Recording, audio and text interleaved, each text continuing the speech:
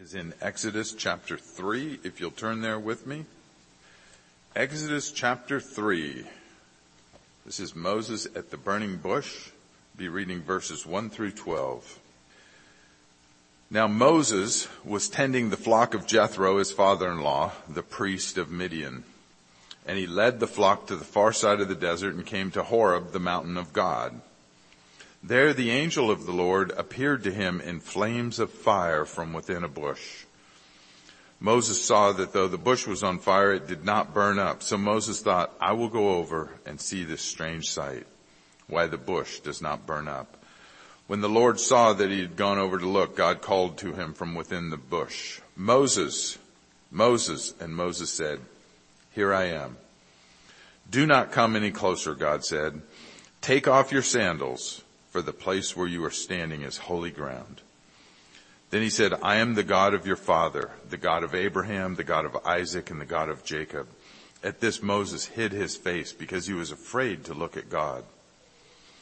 The Lord said, I have indeed seen the misery of my people in Egypt. I have heard them crying out because of their slave drivers, and I am concerned about their suffering. So I've come down to rescue them from the hand of the Egyptians and to bring them up out of that land into a good and spacious land, a land flowing with milk and honey, the home of the Canaanites, Hittites, Amorites, Perizzites, Hivites, and Jebusites. And now the cry of the Israelites has reached me, and I have seen the way the Egyptians are oppressing them. So now, go. I am sending you to Pharaoh to bring my people, the Israelites, out of Egypt. But Moses said to God, Who am I that I should go to Pharaoh and bring the Israelites out of Egypt? And God said, I will be with you, and this will be the sign to you that it is I who have sent you. When you have brought the people out of Egypt, you will worship God on this mountain. Dear Lord, we thank you for revealing yourself to people like Moses and to people like us. And we pray, Lord, that this morning you would use this time to reveal more of yourself to us, that you would use Pastor Paul to open your word up to us, that we would sense your presence here with us. Even though we can't see you, Lord, we know you are here. And we pray that you would speak to us and that you would use your servant Paul to open your word to us. And that we would walk away from here knowing more about you and having greater peace because of that. Thank you, Jesus, in your mighty name. Amen. So if you would open up to Exodus chapter 3 this morning. Exodus chapter 3. We're continuing in our series on the oaths of God. Now, this passage that Steve has just read, it comes 400 years or so after the events that we were looking at last week, with Jacob prophesying over his children about the last days, and particularly the impact in the last days of the tribe of Judah and the one who's going to come from Judah, the leader, the ruler, that will rule over not only his brethren, but over this entire creation. Of course, that speaks of Jesus Christ in his second coming. Well, we're not here continuing on the second coming. Now, Israel has become a nation.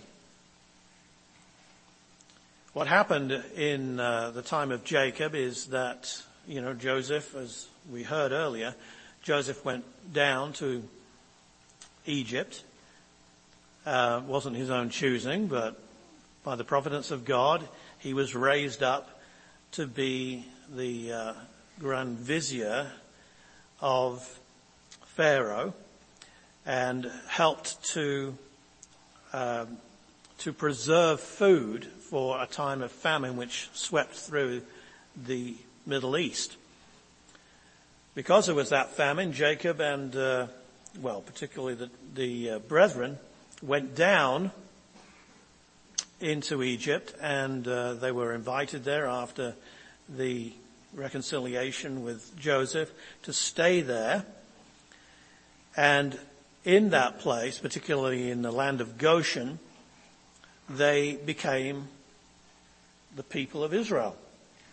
So here we are, 4 centuries later, and things have gotten worse actually for Israel. It was all right for a while, but then a different Pharaoh is raised up who didn't like the spread of the Israelites in his land, thought they were a threat, and started to treat them harshly and to persecute them. God sees what's going on, and now he has come to take his people Israel back to their land, back to the land where Jacob had come from. So that's basically the idea that's, or the setting that we have in this story. It is interesting to note that God is very specific. You see, he sent providentially, again, Moses ended up in the land of Midian. And he was at the Mount Horeb, or Sinai. And he sees the burning bush. He gets commissioned, and God says that when he brings the people out of Egypt, he will bring them to that place to worship God. You say, well, what's interesting about that? Just that Midian is not where most people think it is. If you have your own Bible, if you look at a map at the back of your Bible, which identifies the wilderness wanderings or the Exodus, you will see Midian not on this side, the Egyptian side of the Gulf. You see that Arabia comes down like a V, yes? There's Egypt here. Then you have that V where Saudi Arabia is nowadays. And then you have the Gulf of Suez, and then you have on the other side of the V, the Gulf of Aqaba, yes? And then you go into the land that's on the right side of that. That's where Midian is. Which means that Mount Horeb or Mount Sinai can't be in Saudi Arabia. Do you see? Because he says, where is he? He's in Midian, at the Mount of God, which means that people have been looking in the wrong place for Mount Sinai for a long time. That's an interesting little fact in and of itself. But what about the story? This story is a covenant story because it's all about God's protection of his people, God's truthfulness or faithfulness to his own covenant word, even over a vast period of time. Verse 1 sets the scene. Now Moses was tending the flock of Jethro, his father-in-law, the priest of Midian, and he led the flock to the back of the desert and came to Horeb, the mountain of God. Moses didn't know it was the mountain of God at that time. This is looking back on the story. How did Moses end up in Midian in the first place? Well, you know the story that Moses was raised up in Egypt, in the royal family there, but he was out one day and he saw an Egyptian maltreating a Jew and he slew the Egyptian. Well, he knew that, his number was up from then on in Egypt, so he got out of there and he ended up in Midian. That's what he'd been doing. He'd been shepherding flocks out there in Midian. What on earth is God doing? Just think about this. This is not the way you would do it. This is not the way you would organize things, okay? you wouldn't take the person that you were choosing to lead Israel out of Egypt and stick him for 40 years hundreds of miles away on the backside of a desert in Midian. But this is God, you see. You would think, looking from a horizontal point of view, taking God out of things at the moment, you would think, well, Moses, he's gone. So whoever's going to be raised up, it's not going to be a guy who's already out of Egypt. So the hopes of the people of Israel after 4 centuries of being in Egypt is going to have to be raised up in Egypt itself. Not this forgotten guy in Midian. He's out of the story, surely. No. God doesn't often do things the way that we think he should do them. And we're very glad about that, by the way. God is not hemmed in by circumstances. He is not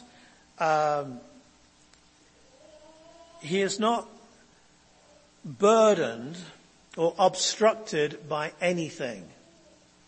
It's nothing to him to reach over to Midian and pick the man that he's always had designated to come back and do the job that he has been trained for and raised for.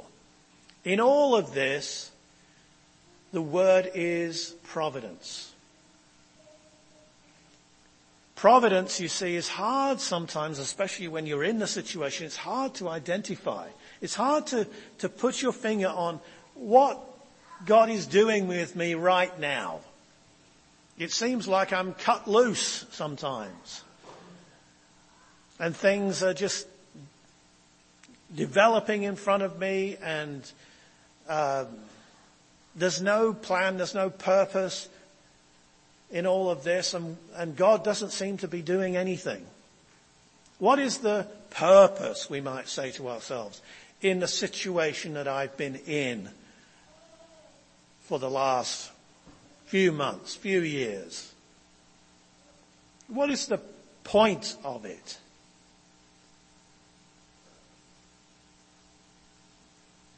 And the point of it is that God knows us. God is aware of our situation. We must by faith always understand this. God has not forgotten you. He knows your situation. You're where God wants you to be. You say, well, I don't want to be there. I understand it. I do understand that. But you are in the situation that you're in, and you're where God wants you to be. He hasn't forgotten about you. Now, whether you are acting by faith and by submission to God in the way that God wants you to act in that situation, that's another thing. Do you see this?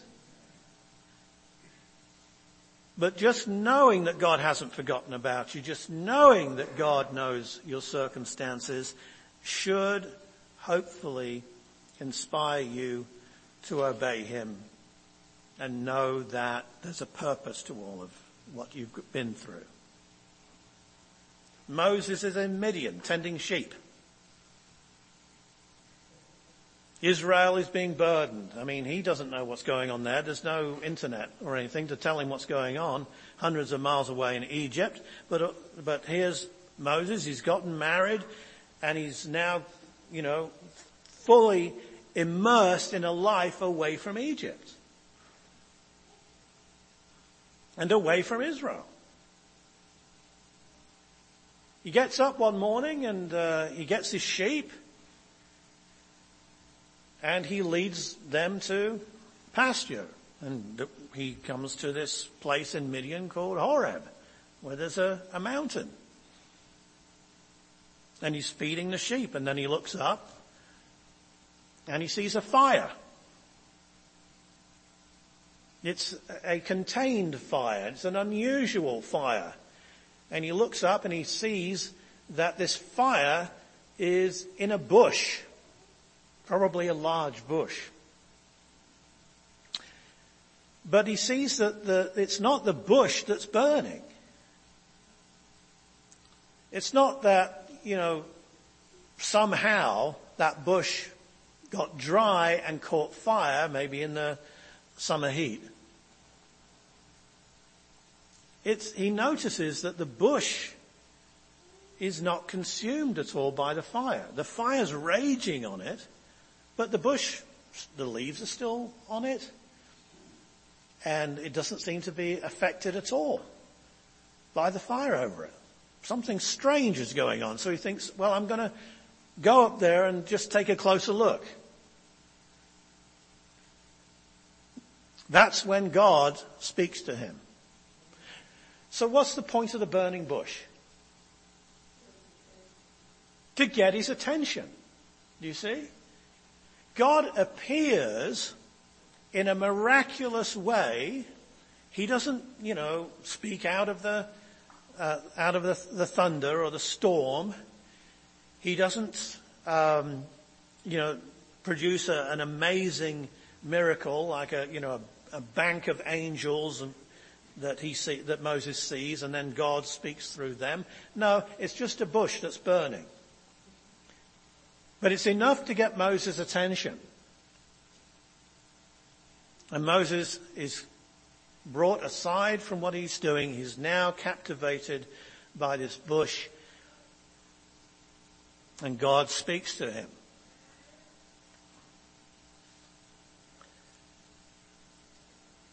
All of this time, 40 years, he's been in Midian, spinning his wheels.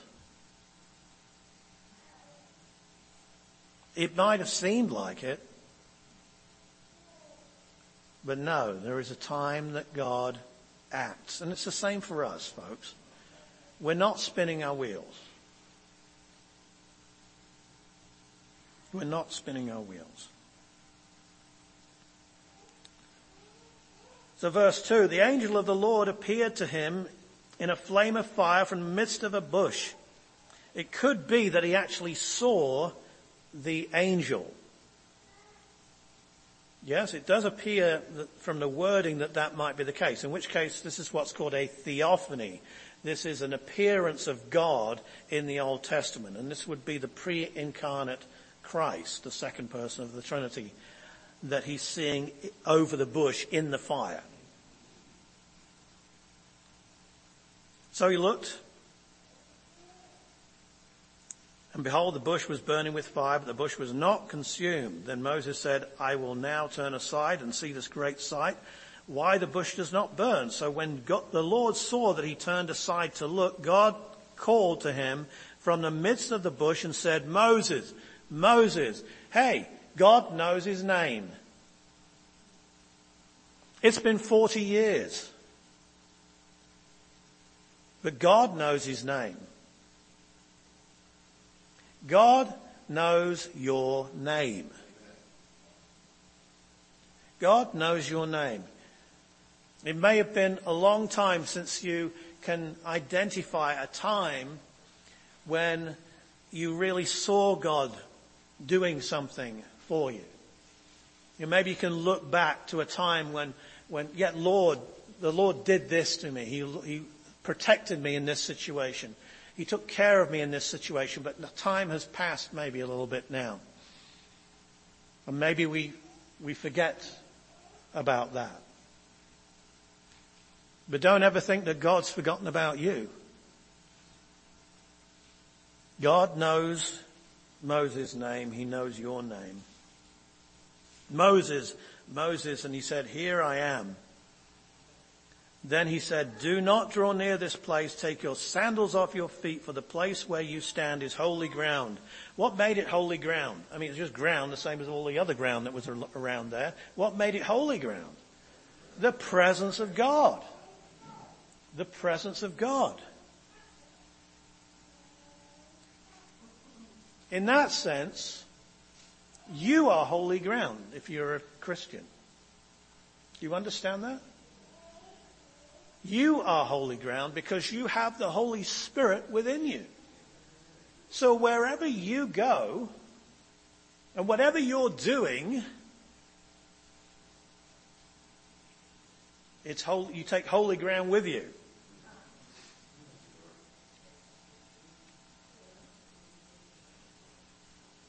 So Moses obeys, and God speaks to him about his covenant with Abraham. Moreover, he said, verse 6, I am the God of your father, the God of Abraham, the God of Isaac, and the God of Jacob. And Moses hid his face, for he was afraid to look upon God. Moses was raised to be a warrior, and he certainly would have been raised to be a warrior in the Egyptian court. He was raised to know bravery and fight his fears. He was a brave man. But brave men are nothing when it comes to the appearance of God and the voice of God in front of them. God is something very different than facing a lion or a foe or an army. God is something else. Look how God speaks to him. I am the God of your father, the God of Abraham, Isaac, and Jacob, which is what we were looking at last week. Abraham, Isaac, and Jacob. When you see those three names, Abraham, Isaac, and Jacob together, the subject is Israel. The subject is the covenant that God made with Abraham and with Isaac and repeated to Jacob, which concerns the tribes of Israel. Their perpetuity, their covenant relationship with God, which was a unilateral covenant. In other words, it was a grace covenant. It was nothing that Israel had to do in order to be in this covenant with God, this Abrahamic covenant. Now, when we get on to the Mosaic covenant, there are certain things that Israel has to do. But not with this covenant, the one with Abraham, Isaac, and Jacob. That is the covenant that guarantees the perpetual existence of Jews, of the nation of Israel before God. They may not always be in their land. They may be dispersed throughout the nations. They may be rebellious, as they are today, against their God. But God remembers his covenant with his people. God is a God of covenants. God will uphold his end of the covenant. And when it comes to these covenants, the Abrahamic covenant, and later we'll run into the priestly covenant with Phinehas, and we'll look into the Davidic covenant, and we'll look into the new covenant that we've just celebrated. God is the only one who makes it. He's the only one obligated to keep it. And he surely will. Even if time goes by, even if his people drift away, even if it seems that it's all been forgotten, it hasn't been forgotten by God. God says to Moses, I am the God of Abraham, the God of Isaac, and the God of Jacob. Jesus Christ, of course, picks up on this, doesn't he, in the Gospels. And in answer to the Sadducees, he says, well, you've never read this? You've never read this? This is famous. This is like a crucial pillar of Jewish faith.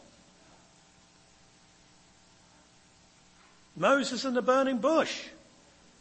And right there in that context, God says, I am the God of Abraham, the God of Isaac, and the God of Jacob. And what does Jesus say to this to prove that God means what he says, that God is a God of covenant, and that covenant implies relationship? He says, God, therefore, is not the God of the dead, but of the living, implying that Abraham, Isaac, and Jacob, with whom God made this covenant, are with God. That God is faithful. They've been removed, yes, from the scene of history, but they have not been removed from the scene in heaven. They're with God now. And so what is it that there is a 400-year gap between the end of Genesis and this chapter? What is it to God? Abraham, Isaac, and Jacob have been with God for all of that time. Why? Because God has made this covenant with them. And so when they die, that's not the end of it. It's just the beginning of it, actually. And in the same way, God has made covenants with us. We were in Galatians chapter 3 earlier this morning. If you weren't there, shame on you. Galatians chapter 3. Paul has an argument there which ties in a Christian's faith with the Abrahamic covenant. Not with the covenant, the part that has to do with the descendants of Abraham, Isaac, and Jacob, which is the 12 tribes of Israel. Not with the land that will be given to that nation, but with the third part of the Abrahamic covenant, which states, in you all the nations of the earth will be blessed. We are blessed by that third part of the Abrahamic covenant through Jesus Christ and his relationship to Abraham, Isaac, and Jacob. Which means that a Gentile, like we're Gentiles, is included in the Abrahamic covenant. That's a faith covenant. It's an unconditional covenant. Abraham didn't have to do anything to be in covenant with God. I mean, he obeyed God, okay? But God made the covenant with him after Abraham believed him. A simple act of faith. And we have believed God in what he has done through his son Jesus Christ and what he is doing even now through Christ's intercession and the Holy Spirit being within us. We believe this. We know this to be true, and therefore we are included in the Abrahamic covenant, a faith covenant. There's nothing, we don't need to be in another covenant. We don't need to be in the Mosaic covenant for sure, which is a works covenant where we're always looking over our shoulders to see if we've done enough. No, this one is just by grace. It's simply by grace.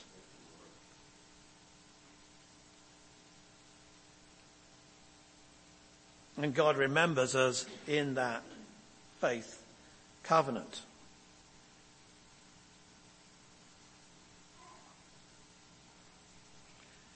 So God here says in verse 7, I have surely seen the oppression of my people who are in Egypt and have heard their cry because of their taskmasters, for I know their sorrows.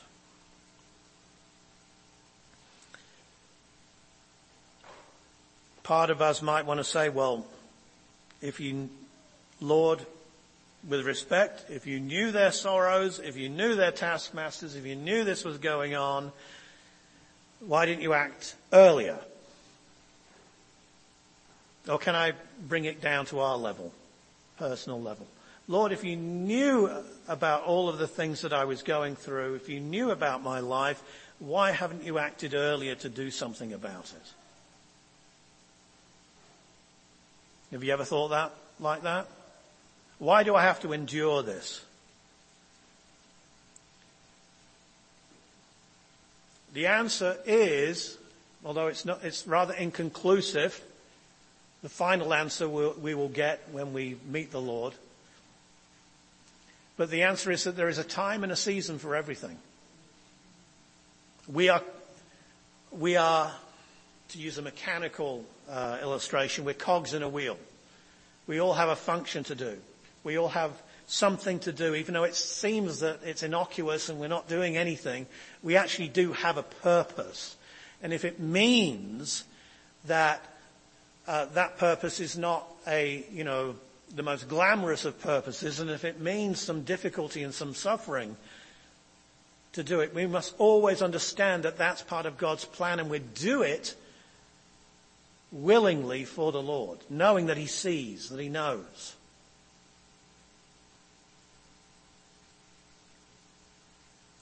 God had already predicted when he called Abraham aside in Genesis 15, he'd already predicted that your people will be strangers in a strange land for 400 years. It's the way that God, in his foreknowledge, had planned for Israel to grow and develop. It was, yes, in the furnace of iron. But it is what God had planned.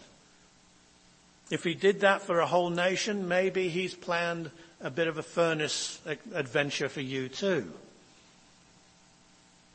You say, well, I'd rather I was out of the furnace than in it.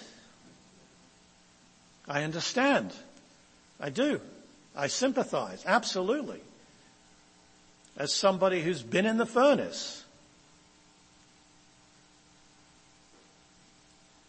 But I'm here to tell you that whether you are in the furnace or whether you're going in the furnace or whether you've been in it and you've questioned God about it, there is a purpose to what you've done. It's not meaningless.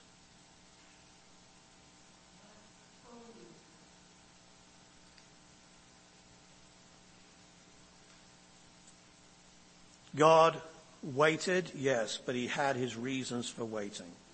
So verse 8, so I have come down to deliver them out of the hand of the Egyptians and to bring them up from that land to a good and large land, a land flowing with milk and honey, to the place of the Canaanites, the Hittites, Amorites, Perizzites, Hivites, and the Jebusites. And he mentioned those in Genesis 15. Now therefore, behold, the cry of the children of Israel has come to me, and I have also seen the oppression with which the Egyptians oppress them. In the book of Revelation, chapter 6, in the fifth seal, John sees souls under the altar. Do you remember that? He sees souls under the altar. And they're crying out. How long? How long will it be until you judge those who maltreated us? How long will it be until you act on our behalf? They wanted justice. Not fairness, justice. They wanted God to respond and to comfort them, to help them. They wanted an answer. And they got an answer from God, that there was just a little more time that they had to be there until their brethren were also killed in that manner. You say, why? I don't know why, but God has his reasons. There is a time and a season for everything. Here now, God says that he's seen, the cry has finally come up to him. He's seen the oppression of the Egyptians. And now it's time to act.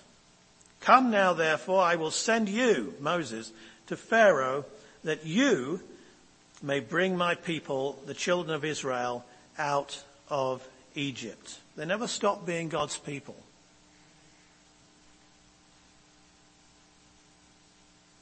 But Moses said to God, who am I that I should go to Pharaoh? Now this is the most mighty nation on earth. Okay? And that I should bring the children of Israel out of Egypt. I mean, talk about a hard job. So I'm going to bring a whole nation, probably 2 million people or more. You're calling me to go back into Egypt and to bring the whole of the Jews out with me. What do you think about that commission? Who am I?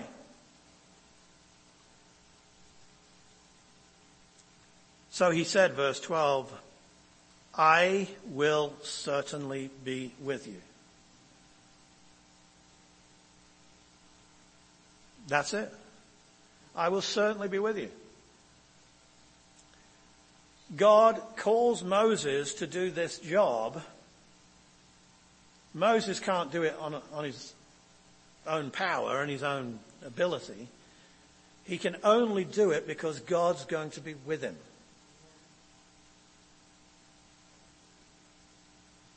And this shall be a sign to you that I have sent you. Oh, good. What's it going to be? Some amazing, powerful act, some incredible power that's going to go in front of Moses, so he's just going to march into Egypt with this power around him, and no one's going to be able to touch him or intimidate him or do anything to him. These things are just going to happen. Is this what God says to him? No. After you've done it, this will be a sign to you. That's what he says. Yeah. After you've done it, the sign will come. You will bring them here. That's when you'll know. I mean, fortunately, there are other things included that will happen in Egypt. But as far as Moses knows here in the commissioning, that's it. That's all the information he gets. You're going to go in there and you'll know that I've sent you by the fact that you'll be back here with Israel, worshipping me. How's that for a sign? Well, Lord, I was rather hoping for a sign like to help me before I do that, you see. But that's not what he gets. Why? Because the only sign that he needs, the only thing that he needs, are those words at the beginning of verse 12. I will certainly be with you. That's it. That's good enough, isn't it? It ought to be good enough. And God is with us. Jesus Christ is Emmanuel, God with us. And he's our Savior. And he's our brother. And he's our friend. And he's our King. Which means that whichever situation that we are in, whatever God has us doing right now, there is a purpose and God is with us. The question is, what is our response to that? And we know Moses had a bit of a, problem with that. Well, I'm not much of a speaker.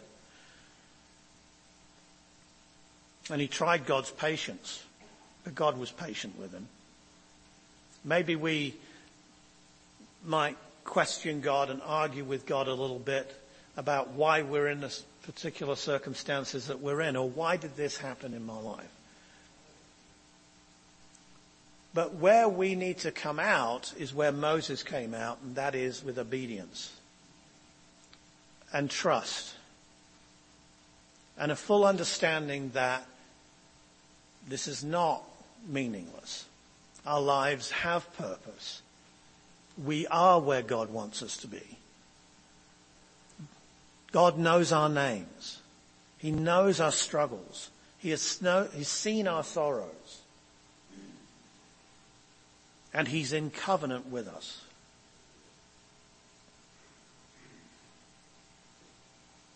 God and the Christian are in a covenant. What kind of a covenant is it? Well, there are two kinds of covenants, basically two kinds of covenants in the Bible. One of them is where God signs up for something and you sign up to do something else. That's the Mosaic covenant. God says, I'm going to do this. And you say, well, I'm going to do this. And then you don't do it. He does his part. You don't do your part. That's the Mosaic covenant. You're not in that covenant. You're not under that covenant. There's nothing that you have to do. God, though, is in covenant with you. He's in the second sort of covenant, which is called an unconditional covenant. That's one where God comes in and God puts his character on the line and God says, I'm going to do this for you. And he doesn't say that, and what are you going to do for me? Here, I've signed on the dotted line, you sign now on the dotted line. You're not in that kind of a covenant. You don't have to sign anything. But God has signed. His signature, as it were, is on that covenant with you. That means that covenant is good for you. It's good news for you. So how am I going to respond to that? The response that God wants is simple. It's faith. It's just simple faith. I will be with you. God might ask us to do something that may be extremely difficult in the years ahead. Who knows? And maybe that difficulty is actually staying in the situation that we're in. Maybe it's that. The way that we live, the way that we persevere in that situation, in that calling, depends so much upon whether we really understand that God is in covenant with us, God has not forgotten about us, God has a purpose for us, and therefore our response has got to always be not one of demoralization and wondering. It's just got to be in faith. I'm here because this is your plan for me. It has purpose. It has meaning. It will have great rewards for me. And I'm just going to be faithful. There's more to say on this, of course.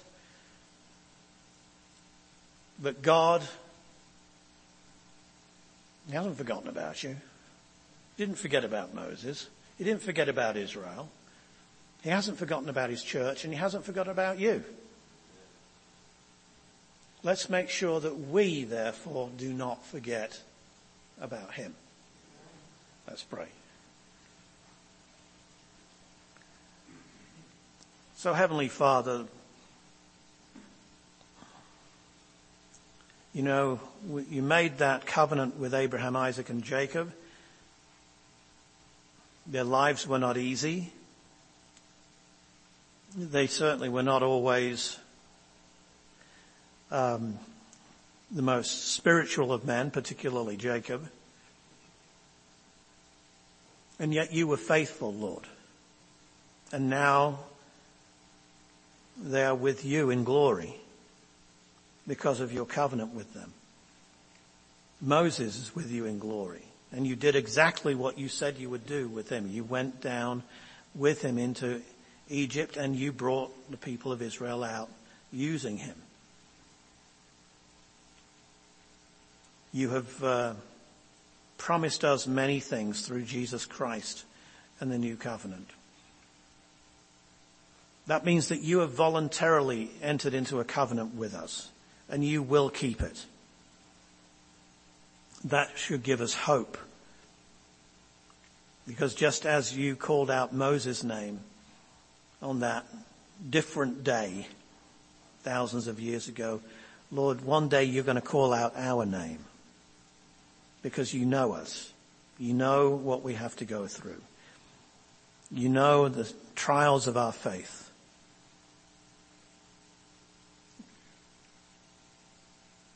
And it is up to us, Father, to acknowledge that our God has not forgotten about us. Help us, Heavenly Father, not to be faithless. Help us not to be demoralized or discouraged, but rather encouraged by your knowledge of us. Where we go, you go. Where we are is holy ground. Amen.